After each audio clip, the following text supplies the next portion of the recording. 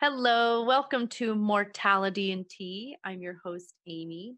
This is a show where we talk about mortality and our own death in the hopes that we can find a more rich and juicy life. Today, I'm honored to have my friend Nate Johnson on the show. Nate Johnson was born and raised in Germantown, Ohio. He is one of a small family. His father, his mother, his brother, who is 3 years his junior. Germantown is a small town, so he had a small town upbringing. He was a Boy Scout and earned his Eagle. He also played football and did theater. After high school, he joined the Navy and was trained as a nuclear reactor operator. He volunteered for submarines, and that was probably the best decision he made while he was in. After 6 years, though, he had had enough of ridiculous operations schedules and very little downtime, so he got out. He moved back to Germantown to help his father take care of his mother, who had multiple sclerosis. And then he moved to Columbus, Ohio, and shared an apartment with a very good friend who was also recently out of the Navy. While he was in Columbus, he turned his lifelong passion for computer repair into a vocation. After about a year in Columbus, he moved to Pennsylvania and was there for 13 years.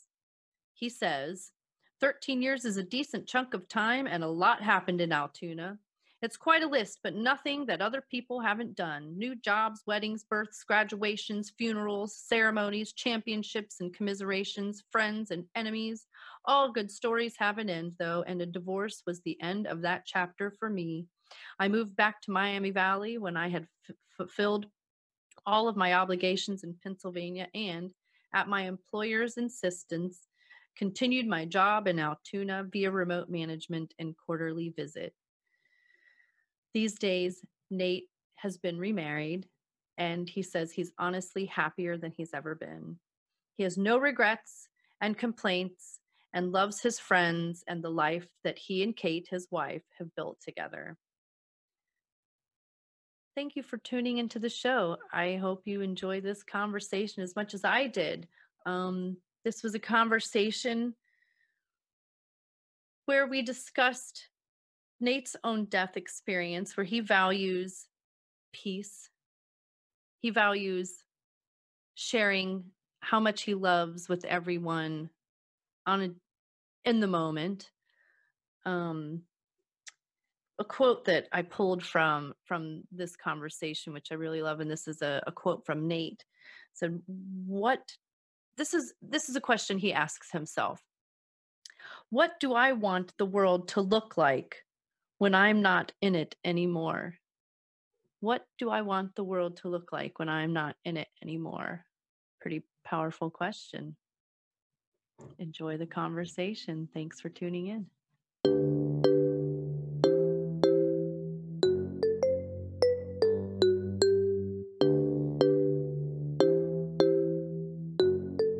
Mortality and Tea with Amy. Hi, Nate. How are you? Hi. Welcome to the show, Mortality and Tea. How are you today? I'm fantastic. Yeah. It's a little warm out, but the air conditioning is working for now. And yeah, it's a nice summer day here on COVID-19 lockdown. Nice summer day, COVID-19 lockdown. I don't like going outside during this type of weather much anyway, so it's not a huge problem. Well, as we're getting started, do you have your cup of tea or beverage of choice? I have my caffeinated beverage, absolutely. Here, cheers. Well, what do you have on there? Oh, that's all the valence shells of a uranium-238 atom, or I'm sorry, uranium-235. Uranium-238 is depleted uranium. Uranium-235 is the fissile isotope. So that's the one that actually makes nuclear power work. Okay. I saw these on one of the Facebook groups I was in. They were selling them. Had to get it. Yes. So is color change too. It's normally just a black mug. So is that like your knowledge, does that derive from your time of being on the submarines, or is that just something of interest? Okay. Yep. That was a reactor operator thing. Yeah, U-235, splitting uranium-235 atoms is what made the boat go. So it was my wheelhouse. That's it. Can that feel intense? It's more boring than intense, honestly. Okay. The scary part, there's moments certainly where you're a little worried about what you're maybe messing up on the reactor, but you've got a lot of backup when it comes to that thing. There's never one guy making all the decisions. Everybody tries to back each other up, and everybody knows each other's job pretty well. Mm-hmm. So you mess up. That's part of the process, but they try and minimize that pretty well. There's really good under instruction training programs in place. Okay. So, yeah, they try not to let you mess up too bad. Yeah. But that big screw up is always there if you decide to not follow the procedure. Okay. The potential for that is always there. But there's also a lot of safety measures built into the reactor itself. It'll protect itself in a lot of cases. So you have to really do something pretty stupid to cause huge problems. The submarine was more dangerous than the reactor, for certain. Okay. That environment underwater is very similar to space in that the environment itself is trying to kill you actively. Wow. Yeah. That is intense. Yeah. And again, it becomes routine like anything dangerous. If you do it enough, you forget that it's dangerous and you get bored. And yeah. It's really been funny here on lockdown. It's kind of like being underway. Hours can crawl. Days, you think some days are never going to end. And then you blink your eyes and it's 3 months later. Yes. That's how a deployment works. It's just, okay. Yeah, hours drag and months fly. Now, you spent 6 years in the military. I did. Yep, 6 years in the Navy. In the Navy. 2 years in school, and then 4 years assigned to a submarine, the USS Providence. Wow. Thank you for your service. Thank you. Thank you. Yeah. Well, let's dive right into this conversation. Are you ready? Absolutely. All right. So tell me, Nate, what is your first memory or first experience that you have of death? So the first thing I remember as far as actually,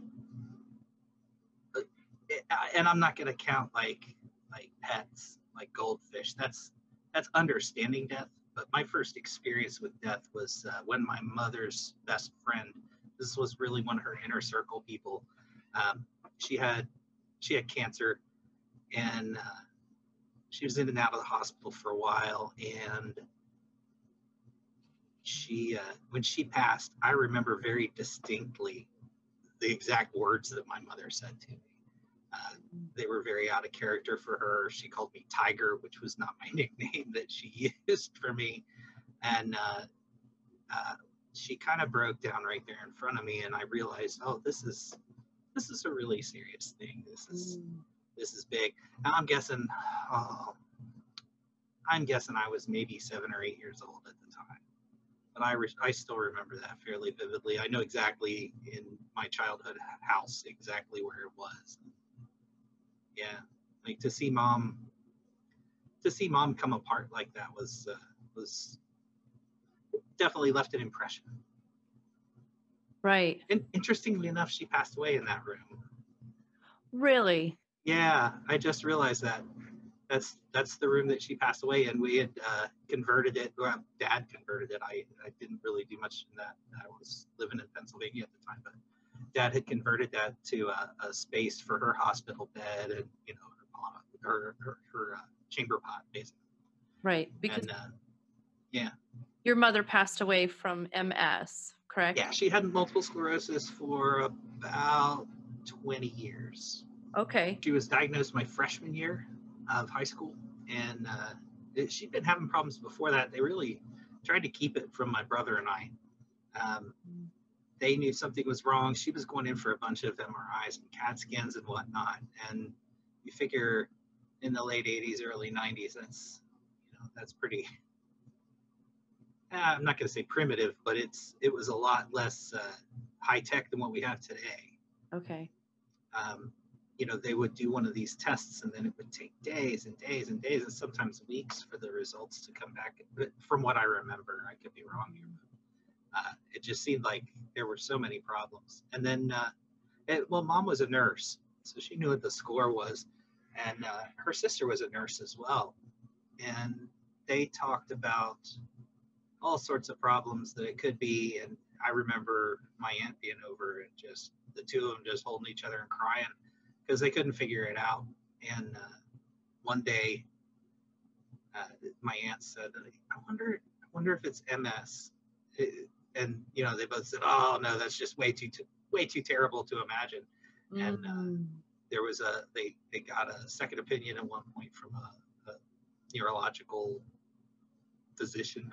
I don't know all the terms, Sure. but he diagnosed it. Yeah. Wow. Now, when your mom died, did that trigger any thoughts about your own death experience when she passed away? Well, I don't think you can lose somebody near you and not ask some questions of yourself. Mm-hmm. Before Mom passed, Mom's been gone about 10 years now. So, I was like 34 years old. I had dealt with a lot of loss at that point, and a 20-year diagnosis, and MS even today it's still basically a sentence.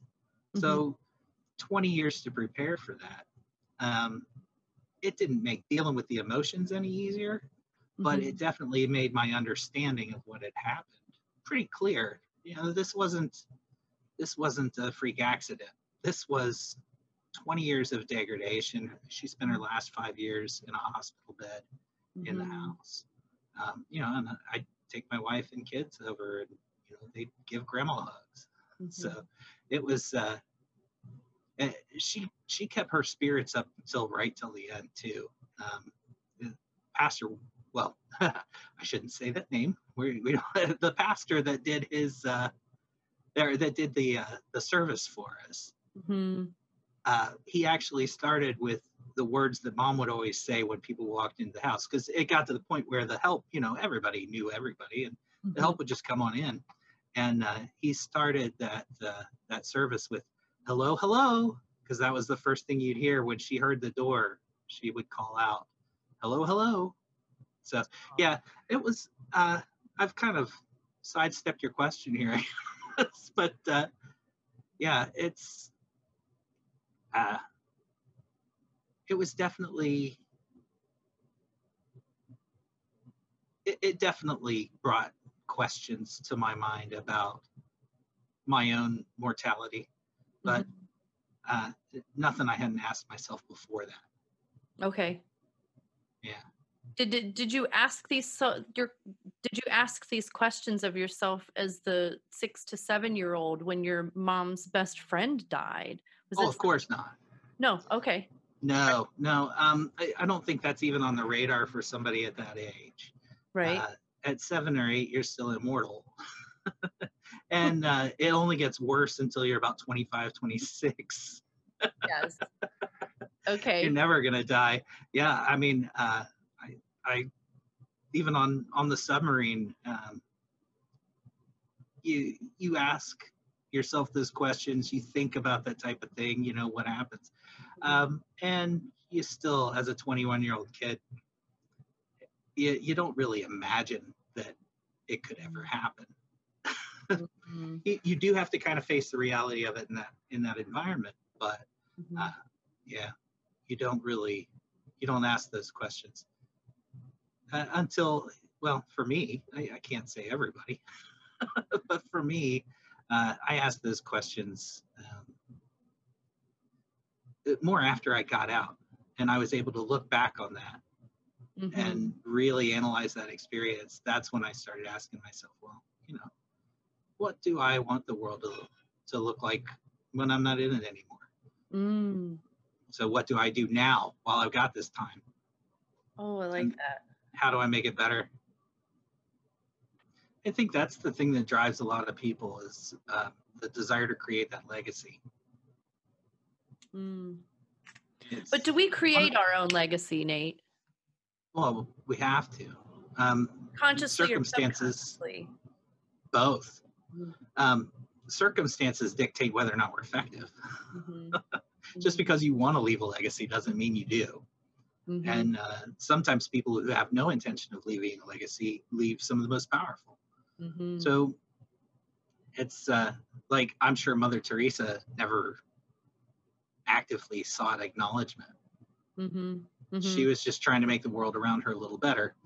And in the process, helped millions and millions of people, and is still, considered this trailblazer, this pioneer. And she was. And she wasn't out there trying to leave a mark. She was just trying to do a little good in the world.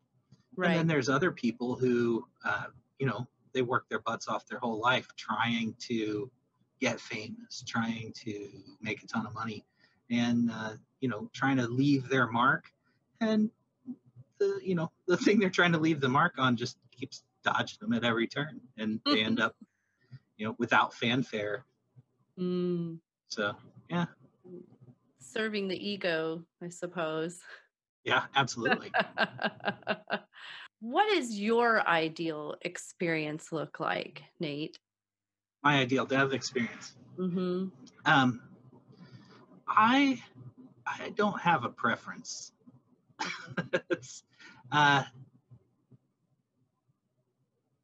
It's one of those things that I've always found to be a little counterproductive to dwell on.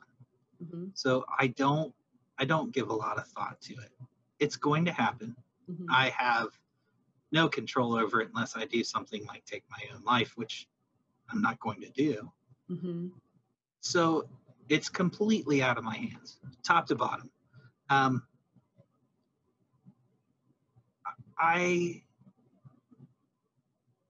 would like it to be peaceful. Mm-hmm. I would like to get a chance to say goodbye. Mm-hmm. Not everybody does. Mm. It's one of those things that thinking about this question is why I say I love you to people I love all the time. Mm. Because you never know. You never know when that could happen. I try to always express what I feel in that moment. And if you remember to tell people what you think, then there will never, well, I can't say never, but you reduce the chances that there's doubt in their minds about how you felt after you're gone. Mm. So express it. Tell people what you think and how you feel, and have conversations about what they think the world might look like after you're gone. Mm-hmm. Right. So in your own death experience, you would really value being able to say goodbye and having peace. And I kind of missed the question again, didn't I? No. Yeah. No. Yeah. Yeah. For me, that would be preferred. Would be to have a chance to say goodbye. And depending on how much time you get. Mm-hmm. Yeah, I don't know. I just don't know.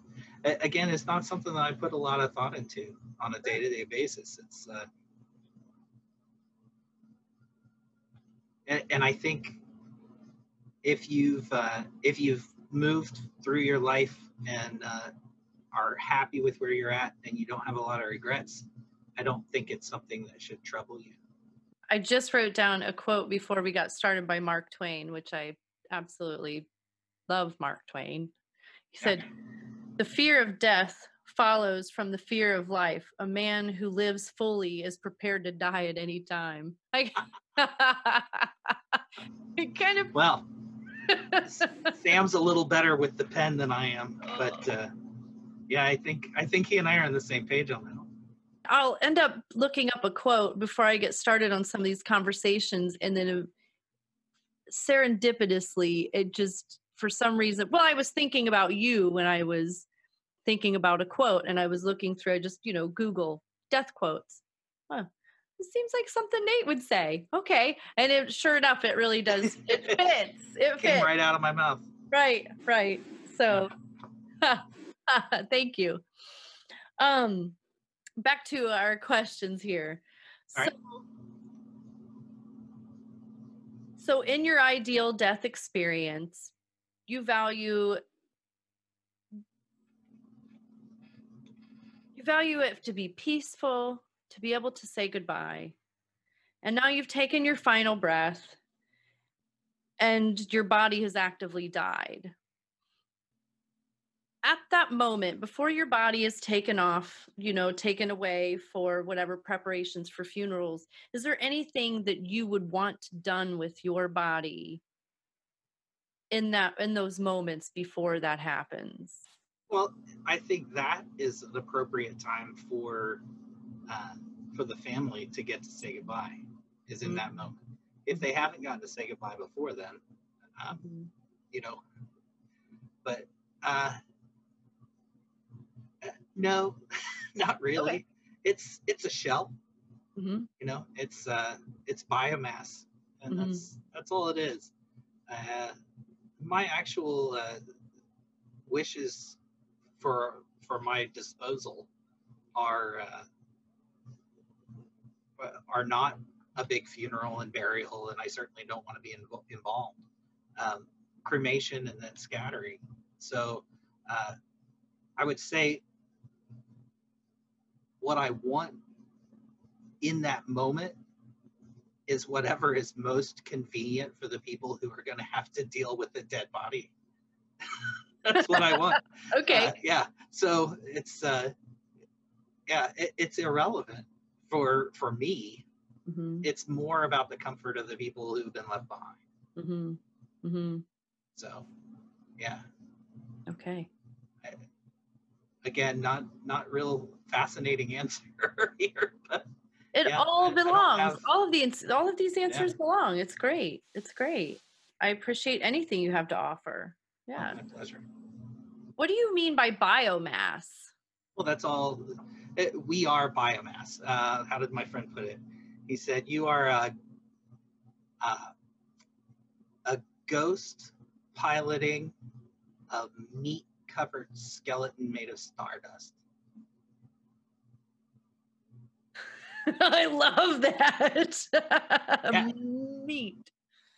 Meat-covered skeleton made of stardust, and that's what we are. The body is not who we are. The mind is who we are, and whether you believe in a soul or a spirit or ghosts or whatever you believe in, we ourselves. You can lose an arm and you're still the same person. If Futurama were true and they could keep heads alive in jars, we'd still be there because we are the consciousness that's inside this, this vessel. This biomass.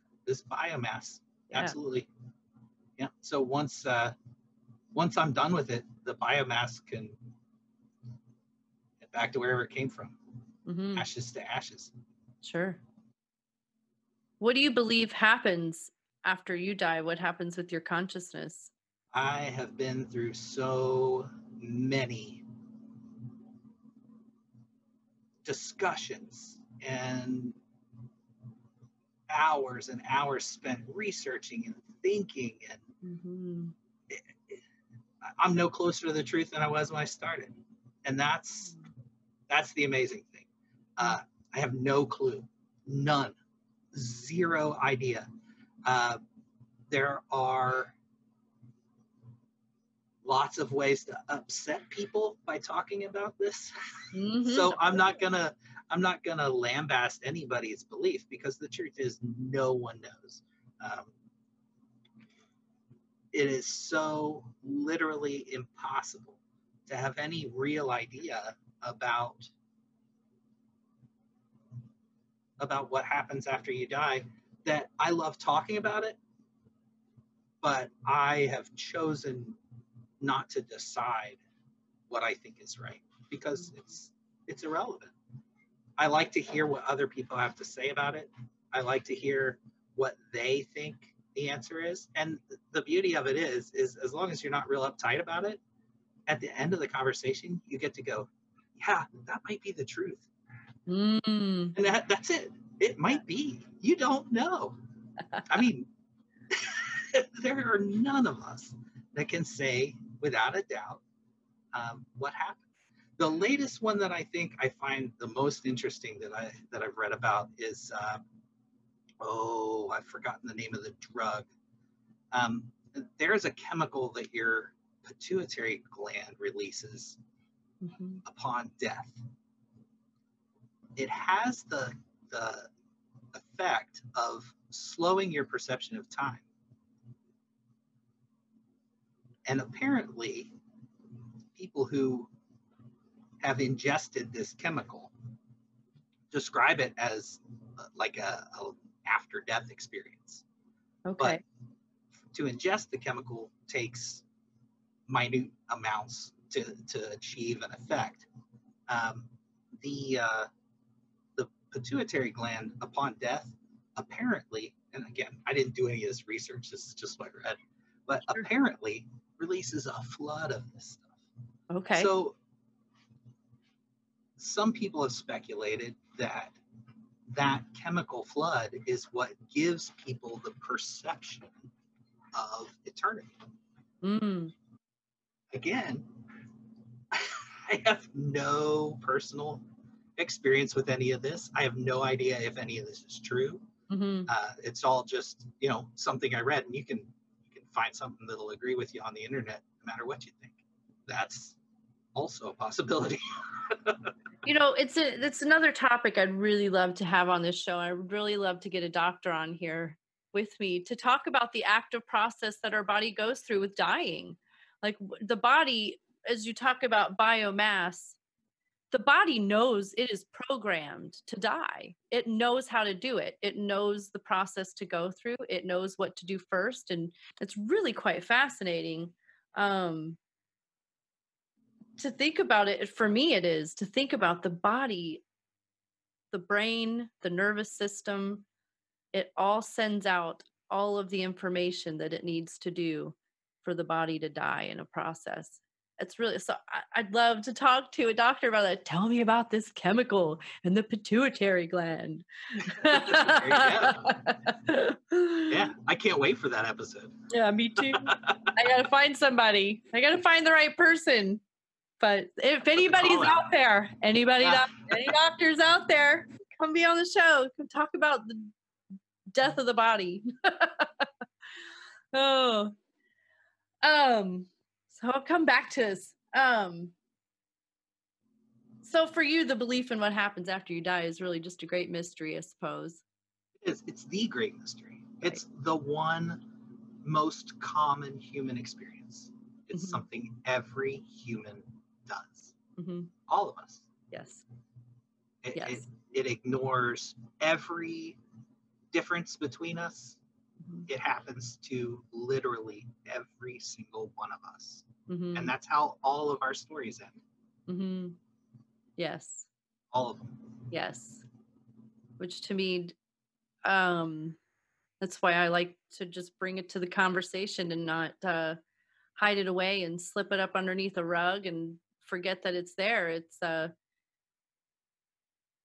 way we can live a little bit better, looking at it, bringing it up to the conversation. It's not morbid. It's real. It's true. Absolutely. So Nate, do you have any regrets for anything you have not done? If you were to die today, would you be like, man, I really wish I would have done this, or that I haven't done? That you haven't done? Not really. Okay. I mean, there are, everybody says, "Oh, I want to climb Everest." Yeah, no interest in climbing Everest. I'm not a daredevil. It's not who I am. Sure. I'm pragmatic for the most part. I'm offensive, which I kind of enjoy, and I, I I don't have I don't have regrets. I haven't lived with envy. I haven't lived with uh, tentativeness. I Okay. have not been timid in living my life, and I've done the things I want to do. I'm very content. Mm-hmm. Not content to the point of inaction, Mm-hmm. but yeah, the things that I want to do are optional. They don't have to happen for me to be happy. Okay. And yeah, in that moment, yeah, I assume my only regrets will be, gosh, wish I'd looked both ways, stuff like that. um, And that's going to be the regret, the same regret that I have when I slip with a tool and put a drill bit into my finger.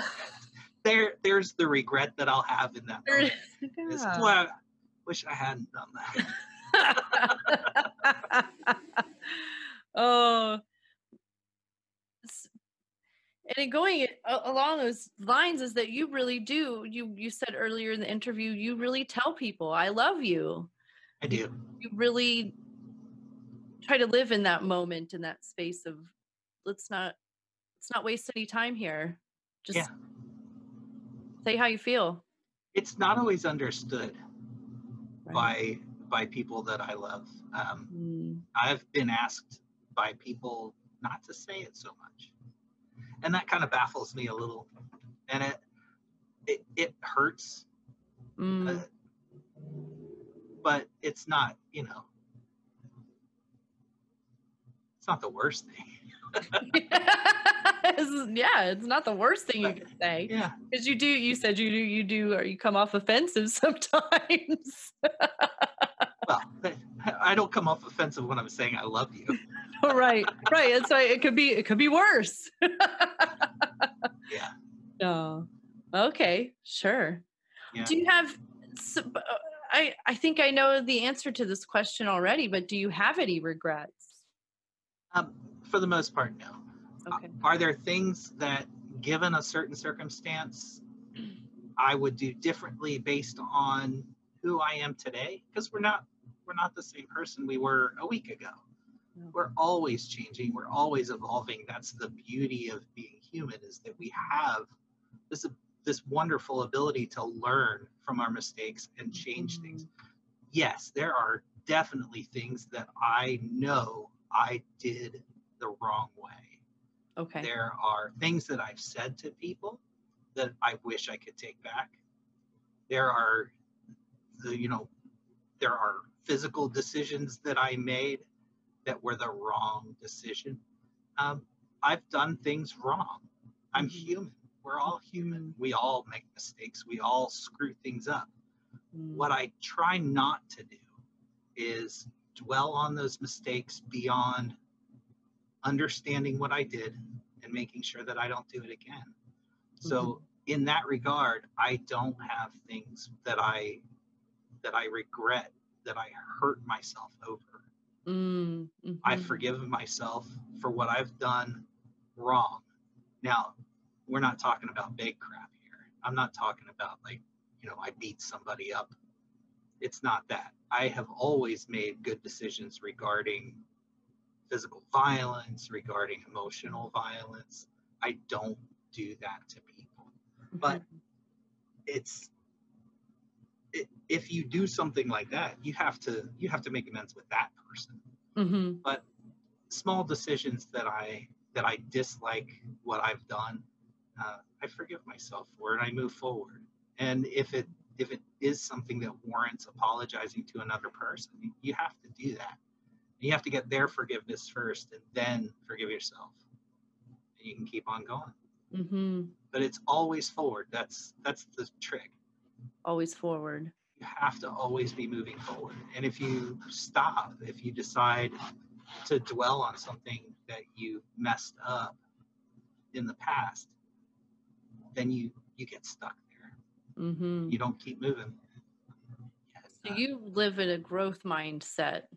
I try to. I mean, again, I'm human, so I don't always pull it off. Okay. But yeah, that's that's where I try to be. That's the headspace I try to be in. Mm-hmm. Especially these days, because it's a lot easier now. A lot of my biggest mistakes, I hope, are behind me. Mm-hmm. So, yeah. The human experience really is, that's something about this show that I hope comes across too, is that this human experience is so vast and so different and so amazingly beautiful from each perspective. And humanity is it's such a story. We are crazy broken. We have some growth to do. We really do. Yeah. Mm-hmm. Yeah. Society is such a bizarre thing. It's not really something that I don't know if any other animals even attempt anything like this. Mm-mm. The beaver colony. I don't even know. You don't know. I'm not a biologist. Right.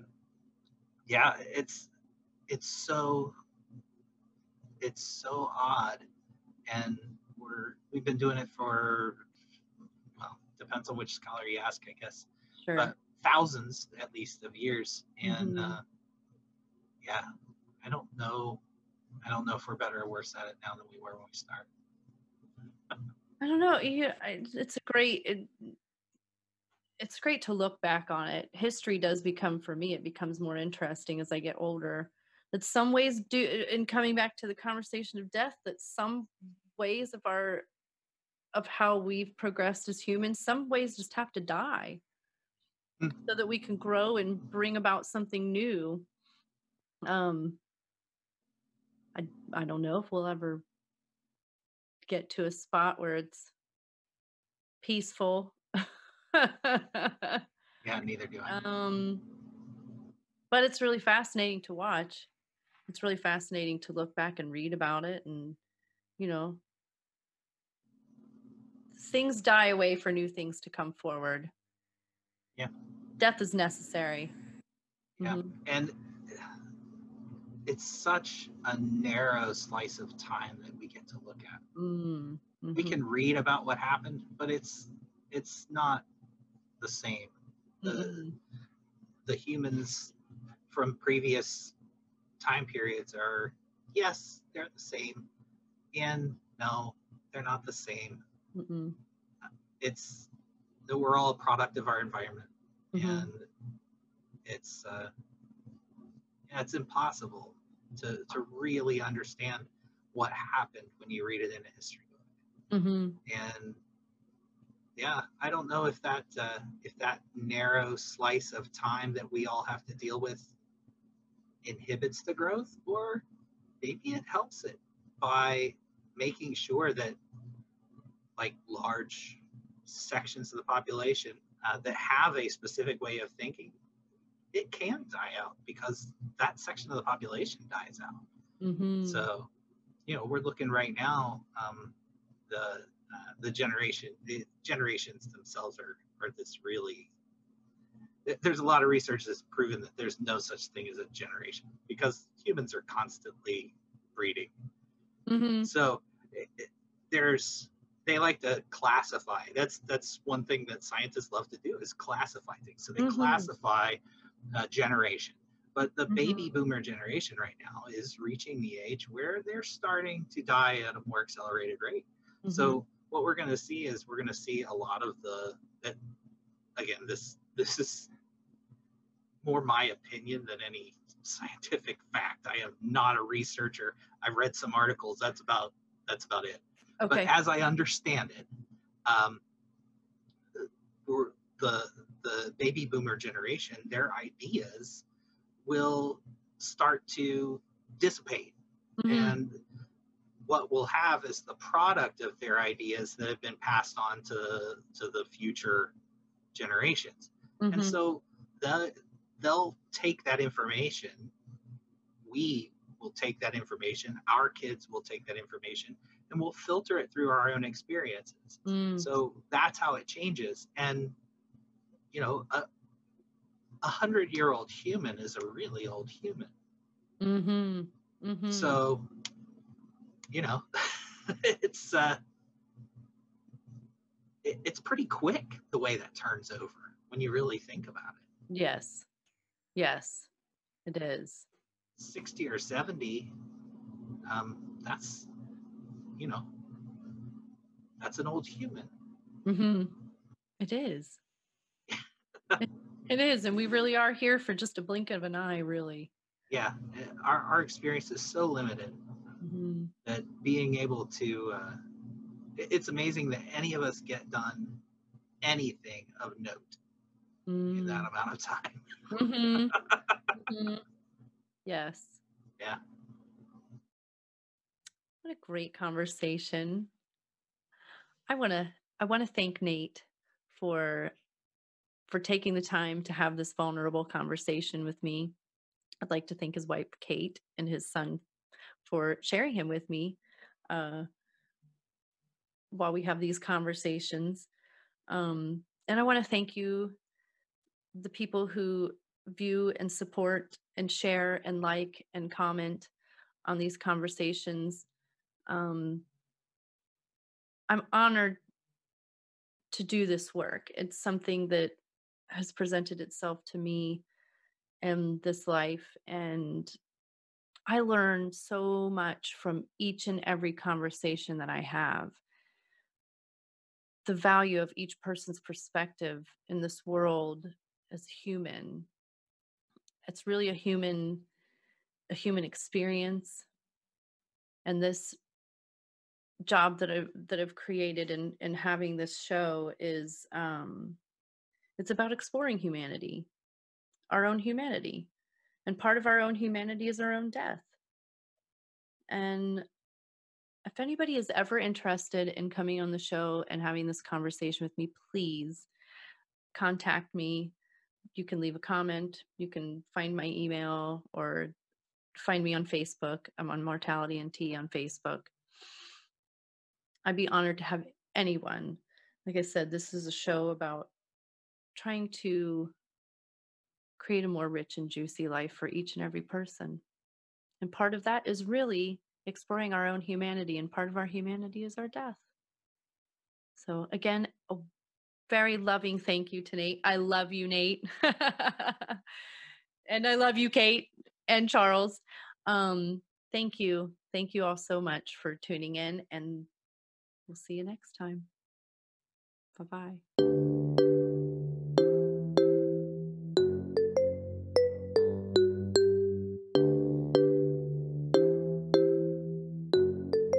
Mortality and Tea with Amy.